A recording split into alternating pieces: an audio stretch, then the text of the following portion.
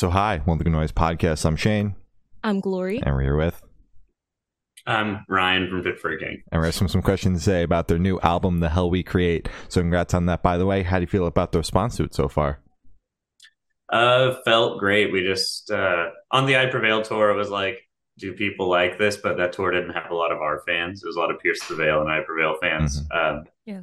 But getting to do like the most recent European tour was like, okay, people actually like the record. They're singing it. Hell yeah. Because they weren't singing really much on I Prevail. They were more observing.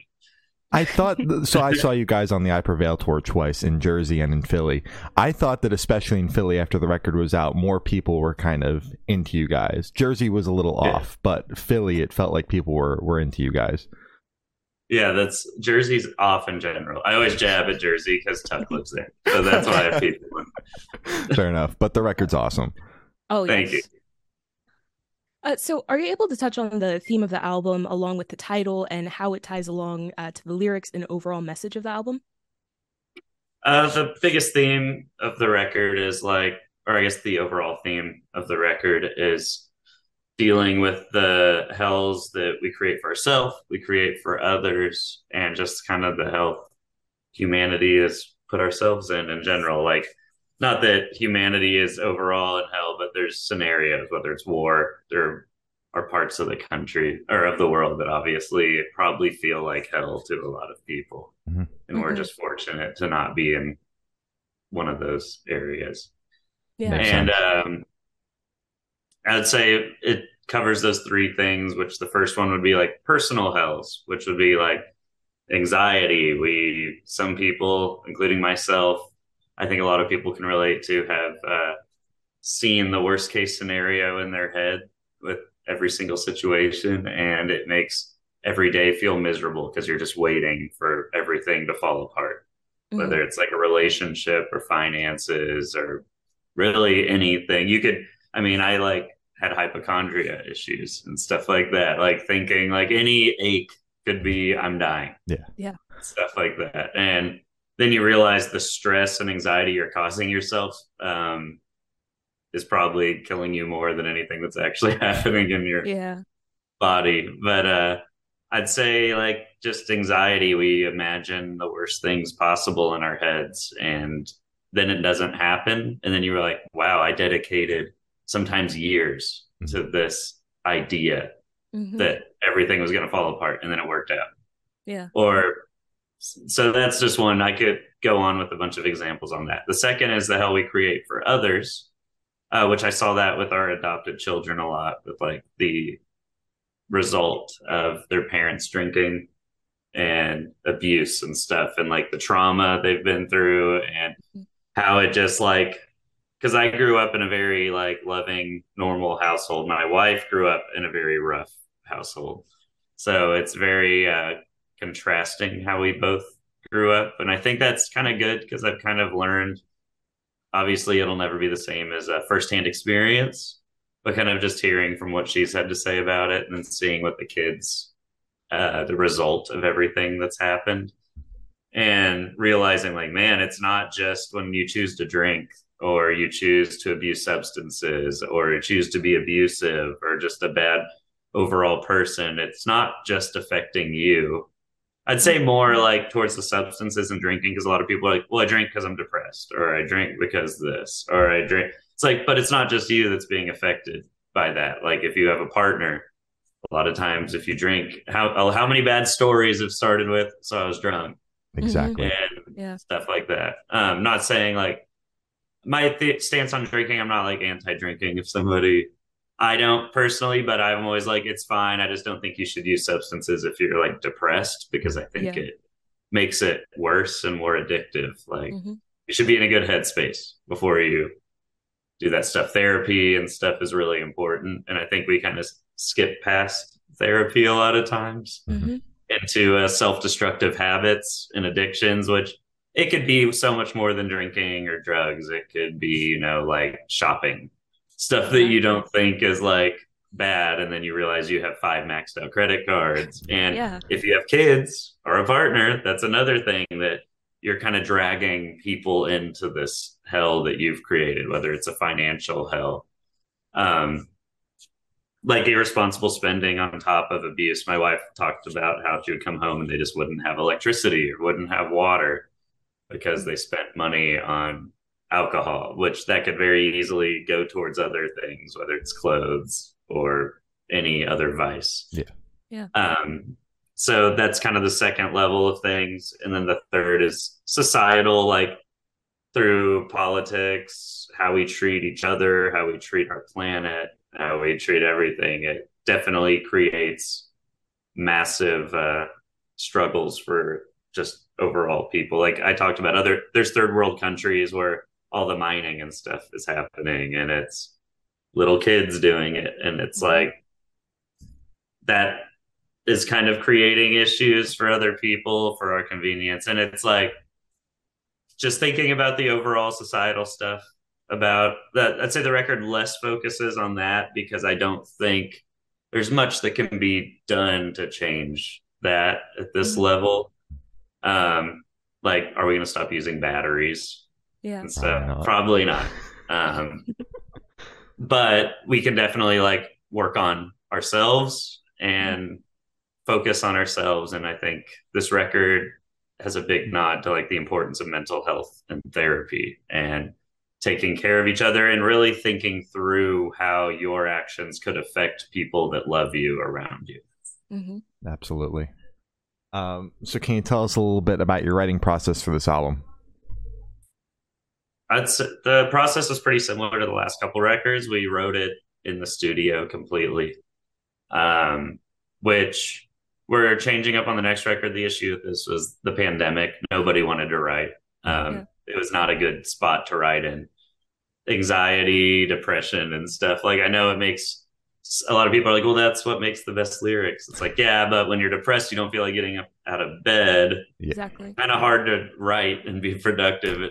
But it did help because when we got to the studio, it was after the first tour back from the pandemic. So there was like hope, and I was able to digest everything that had happened through the pandemic. And it made it a lot easier to talk about because I wasn't in that space as much anymore. Like, I got a therapist, obviously touring, coming back, really lifted a lot of the depression. Because I think also people are like, well, you probably wrote all the time during the pandemic. And it's like, not really, because I didn't know if I'd ever even get to play music again. I didn't even want to spend time. And it honestly just depressed me more, like, writing. Because I was like, I won't even get to play this. Yeah. Like, it doesn't even matter. Yeah. That's crazy. So I think taking because I love performing. And it's like, if you take the performing out of it, it's like, I don't really feel like why writing. even bother? Yeah. Like, I never wanted to just be like, our band tours a lot. And a big part of that is some people are completely happy just writing, putting up videos on YouTube, all that. And I'm kind of the opposite, where I'm not a huge fan of like the studio setting. I love the live setting. And what gets me excited in the studio is the idea of playing. And it like pumps me up while writing, like, oh my God, this will be so cool live. Like, could you picture this? So it's like, this will be a cool circle pit part. This will be, take away all that. And it just feels like more empty. Not that playing live gives songs meaning as like a subject matter, but it takes away almost like the therapeutic aspect. Makes sense for me.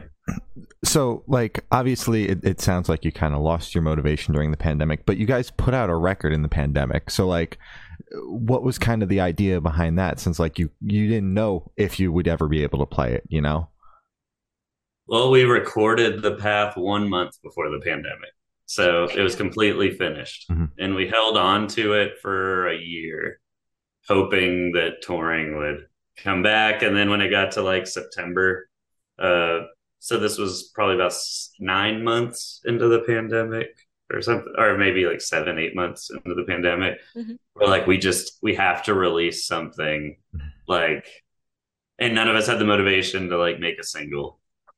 And we were like, well, we have this whole record, which is oddly a really positive record because we wrote it before everything happened.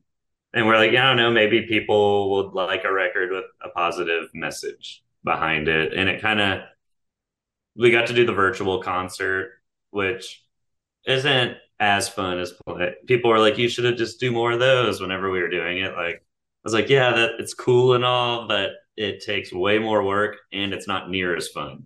Exactly. There's not even a crowd. You're just Yeah. playing in front of like 3 camera people. Just like filming a music video. Yeah. It's like, and it takes like all day. Like, I think it took 1 or 2 days to get stuff set up Damn. and to get like just get everything ready because we didn't have like the flying people in at the time was not easy because of the pandemic. So we had to really condense down the crew we brought out, and then venues had social distancing rules. So you couldn't just have a bunch. So we had to like really slowly do everything. And so when people were like, that could be a substitute for touring, like, no. And nobody's sitting at their computer thinking it's a substitute either. Yeah, no. No. But I think, yeah, the thought behind releasing it was, A, it was already recorded, and I knew we were going to have a lot of content. If I was like, if touring comes back, I know I'm going to have a lot to write about between the kids and the pandemic and everything. So I don't want to put out this record when things come back because there's so many other things I want to talk about or that I know I will want to talk about. Mhm. So we were like, let's just put it out. And if touring comes back, cool. If not, we put out a record and it's positive and hopefully people can use it to feel a little uplifted during a rough time. That makes sense. Absolutely. So what song off this album took longest to write, and which one is your personal favorite? I'd say the longest to write, as funny as it is, because it sounds like breaking the mirror times like this, probably took the longest to write because it started off as like a hard rock song. And then we had like 9 versions of it and we weren't sure. It literally sounded like some weird Disturbed song. Before it's crazy to think that it would sound like that. Yeah. But I went home to see the kids on a weekend during the studio, and then I got a Dropbox link like 2 days after I left, and I was going to come back Monday. They're like, hey, we reworked the song, and then it sounded like it does now. And I was like, oh, this isn't even the same song anymore. But this sounds way more like a Fit for a King song. So that makes sense. And yeah, that one took the longest, I would say. All right. Mm-hmm. And then personal favorite. My personal favorite, I like What You Left Behind a lot. I'm like a sucker for orchestral stuff and metalcore. I think it's so cool. Like a lot of what Architects does on some of their records and stuff like that. I think it's awesome. Bring Me the Horizon does a lot of it. I think it's cool. And obviously there's all the orchestral black metal bands and stuff to take influence from. So I'm not going to say like Architects brought orchestra to metal and stuff like that. But how those bands utilized it is really cool. And I like the dynamics of the song where it has a lot of pretty singing, but then like a lot of riffs and a breakdown. It seems to be the most like interesting all the way through. Oh yeah, absolutely. So how'd the track list for the album come about? Did you guys write the opener be the opener, closer be a closer? Did you shuffle around and see what fits? What was that process like? We definitely wrote the opener to be an opener. That song went through, that's probably the second most changes of any song. That took forever to write. The closer, I think we originally had talked about Reaper because we were like, oh, we'll do something crazy heavy, and then the album's just done. Mm-hmm. But then after talking about it, we're like, it doesn't really match the mood of the overall theme of the record, and Reaper's kind of its own thing. So we decided to put What You Left Behind at the end because it's a very emotional record. And it's like it needs an emotionally heavy part, not just a heavy, brutal part. Absolutely. Absolutely. So Fit for a King has been a band for over a decade now. How do you guys maintain a fresh and relevant sound while also staying true to your roots? I'd say we listen to our fans a lot. Maybe too much sometimes where we drive ourselves crazy because you'll have half of the people saying this isn't heavy and then half saying this is the heaviest song I've ever heard. So you don't really know what to do with that. Yeah.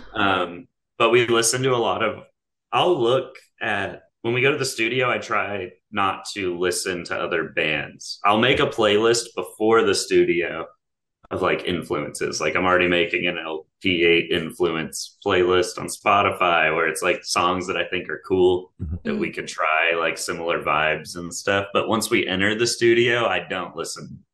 Like I said, we have 1 million boxes showing up as a tour, so Gotcha. everything gets shipped to my house. There's a giant road case right next to me that my wife's like, so how long is that staying? Not much longer. Yeah. Okay, so talking about staying relevant, staying relevant. So when I enter the studio, and a lot of the guys will do the same. Well, they write the riffs. I write a lot of the lyrics and stuff. I try not to listen to anything in the studio except our own older music, because I want to remember.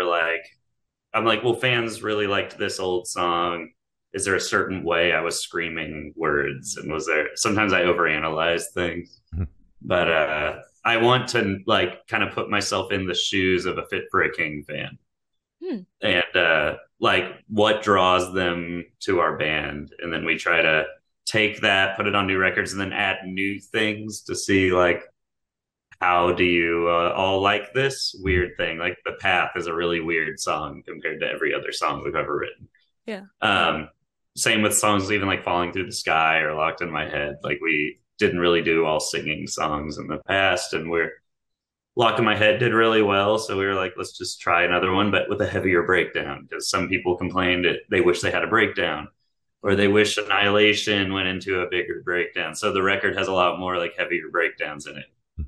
So I think a lot of listening to fans' feedback while also introducing new ideas and saying like, how do you like this? Instead of, a lot of bands will just say, let's just only do a new sound, and if you don't like it, deal with it. Yeah. And kind of ignore what fans, because the way I look at it, like anybody that supported our band for the last decade, I want them to continue, not just to support us, but I want to like honor their support by not just like getting to a certain point in life where I kind of just toss them to the side and be like, I want new fans now. I'm tired. Like that meme where he's throwing Woody away. Like I'm tired of you. Yeah. How do you kind of find that balance between like doing what the fans want and doing what you guys want to do? I think it goes back to the live show thing. I'm so motivated to do things people love. Obviously, everyone wants their band to be successful. But also, the more people watching you, the more Wall of Deaths and Circle Pits and sing-alongs. And it's like, so not only do I want lots of people at our shows because I want to be in a successful band for the rest of my life, I want to have the most fun possible every night on stage. And more people that love your music equals more fun every night. So It's like, how can I make people... Oh, more packages. All right, those are our tour radios. Oh, wow. So yeah, just I wonder what the next thing will be. Big mail day today. Yeah, my wife will be pumped. She's out right now. She'll come back and there's like 6 more boxes. To a wall of boxes. Yeah. I was just saying, so I think we balance it because a lot of times the fans' best interest is our best interest because we kind of want the same things. They want music that they really enjoy listening to, and I want them to want to come to our shows and go crazy so we can have a lot of fun. And I guess it sounds weird because it's like, well, doesn't every band want that? But it's like I hear bands going softer and I'm like, that just sounds fun in the studio, but you can't beat the energy of super heavy live metal music. Yeah. And I don't want to ever lose that. And also it gets harder as you put out your 7th and 8th record because not everyone's going to be happy. And sometimes it's hard to tune out the people that are saying like, they used to be so good. What happened to them? And because then you start overthinking things, and we cared way too much, I think, on this last record. But that's another subject. Fair enough. So how do you recommend your fans to listen to this album for the first time? Should you do it in the car with friends, in the dark with headphones on? Is it a workout album, party album? What do you personally recommend? I say first listen like laying down, eyes closed, with some like put on some noise canceling headphones, or ones that don't let in a lot of noise, and just really try to absorb the emotion from the record. And I do think if you're just like, it has elements once you're done doing that first listen, like you can go listen to Reaper and work out or Eyes Roll Back and stuff. But I think first listen, truly understand the meaning. That's the best way to just try to. I tried really hard to pronounce the lyrics too, so they need to appreciate that. Hell yeah. Exactly. Worked hard for that. Yeah. So this one's to be super, super quick, off the top of your head. I want you to describe this album for new listeners in 3 words. No more, no less. Let's see. I was thinking of doing the Dwight Schrute thing where he says, like, I forgot what the 3 Bears, were. Beats, It says Battlestar Jackhammer. Galactica.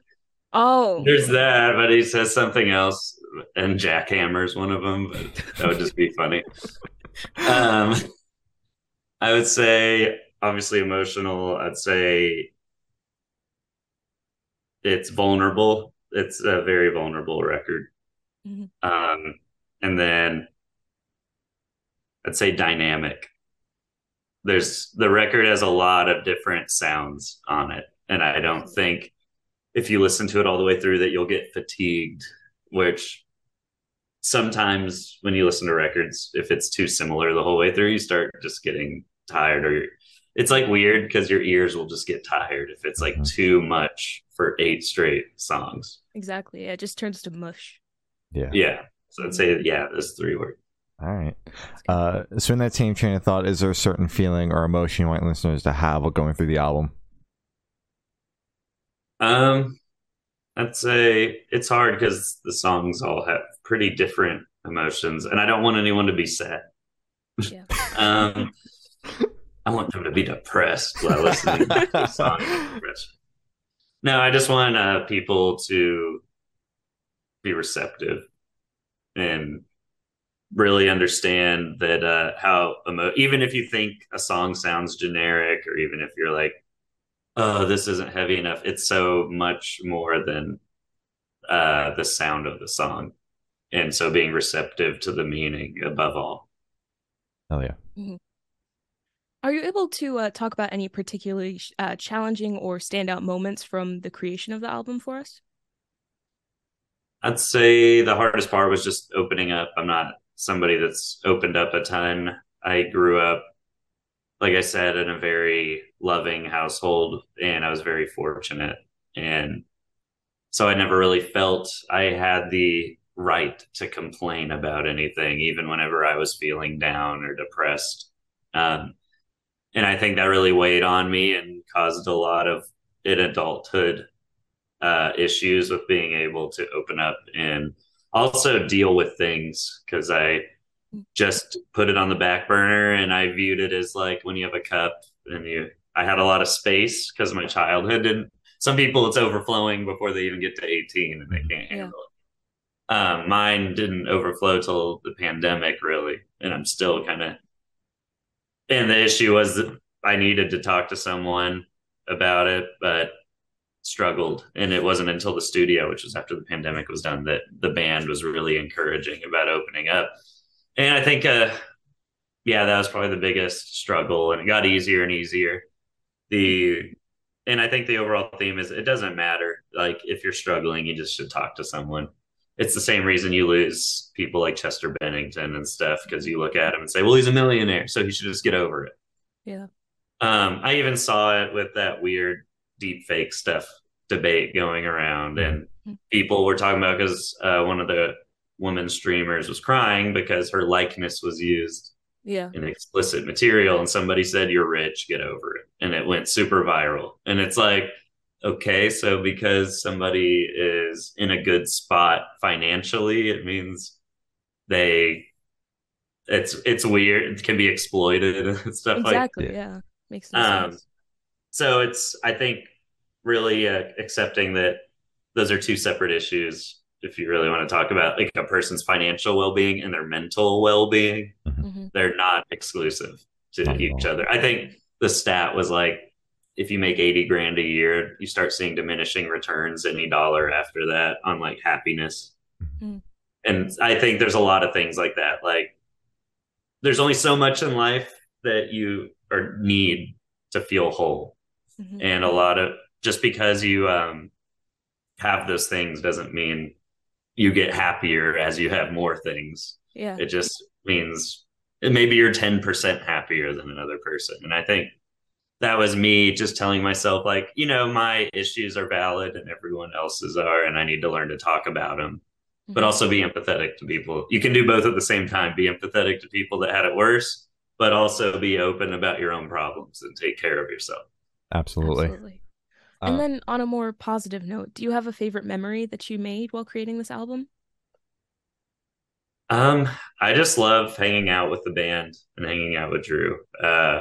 It's just every time we go to the studio, just every memory is we'll start off and get coffee, go get breakfast tacos or breakfast burritos because it's in LA and it's also in January, so it's like 70 outside, Nice. Oh, wow. which is great. Damn. A big reason we go to LA in January.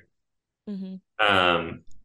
I just think the memories of just being there in general are great and something I'll always hold on to. Hell yeah. I love that. So picture this, you're on tour, you're at a gas station for a rest stop. What is your snack of choice?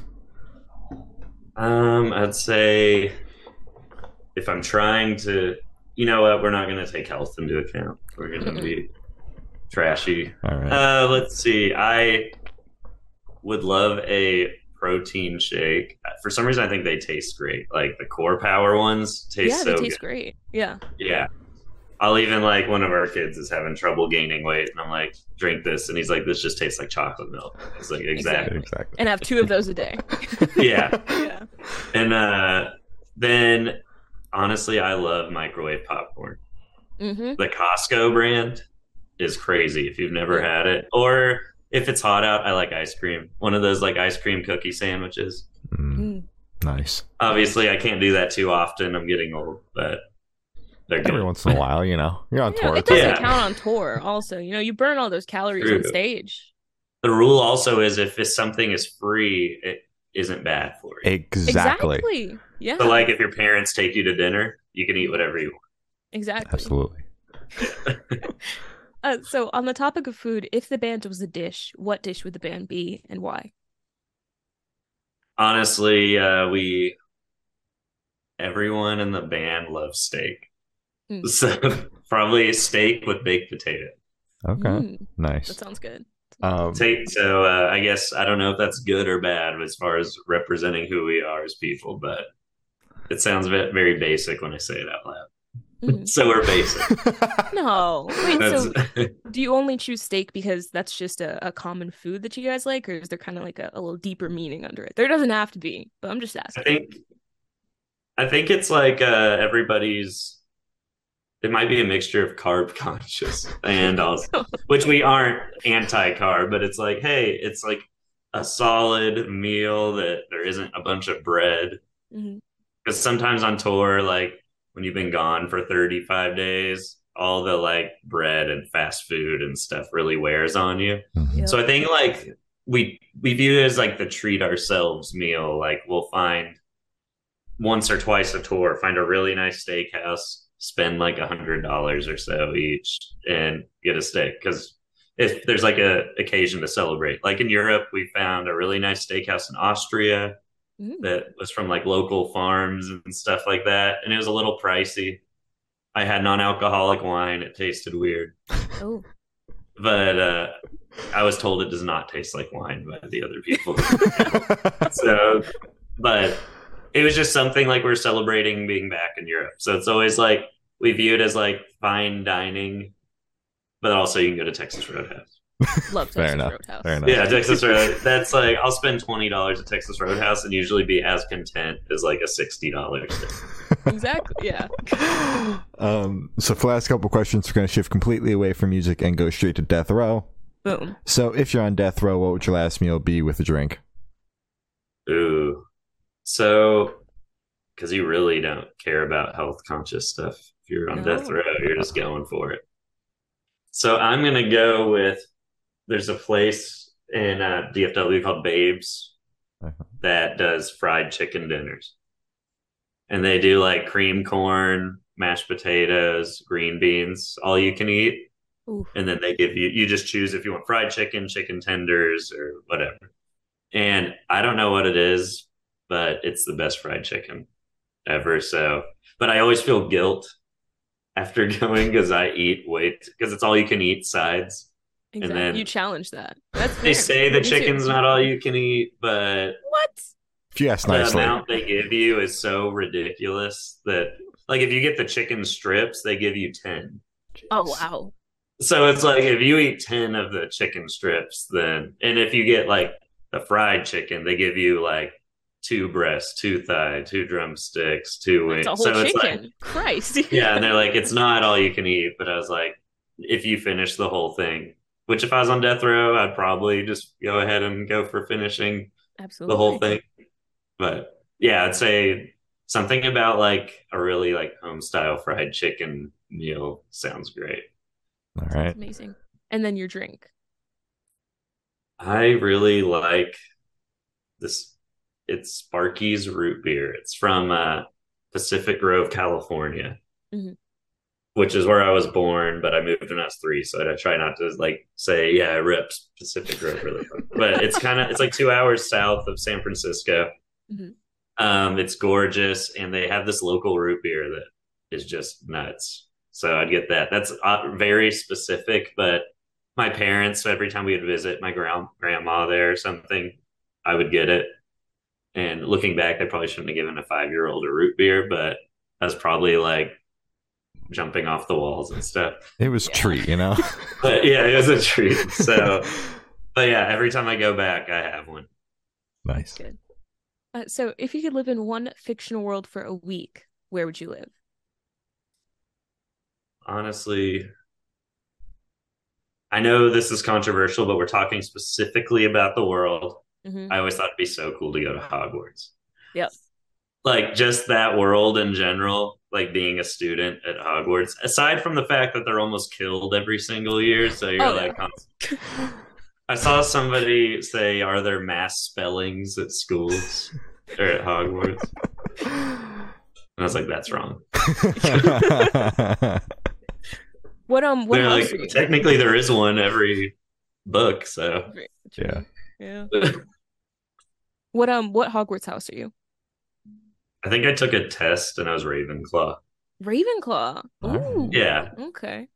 Nice. Yeah. Because I was thinking of the other worlds. I was like, because I really like, Star Wars, Lord of the Rings, all that stuff. And I was like, living in Lord of the Rings, like Middle Earth would suck. Yeah.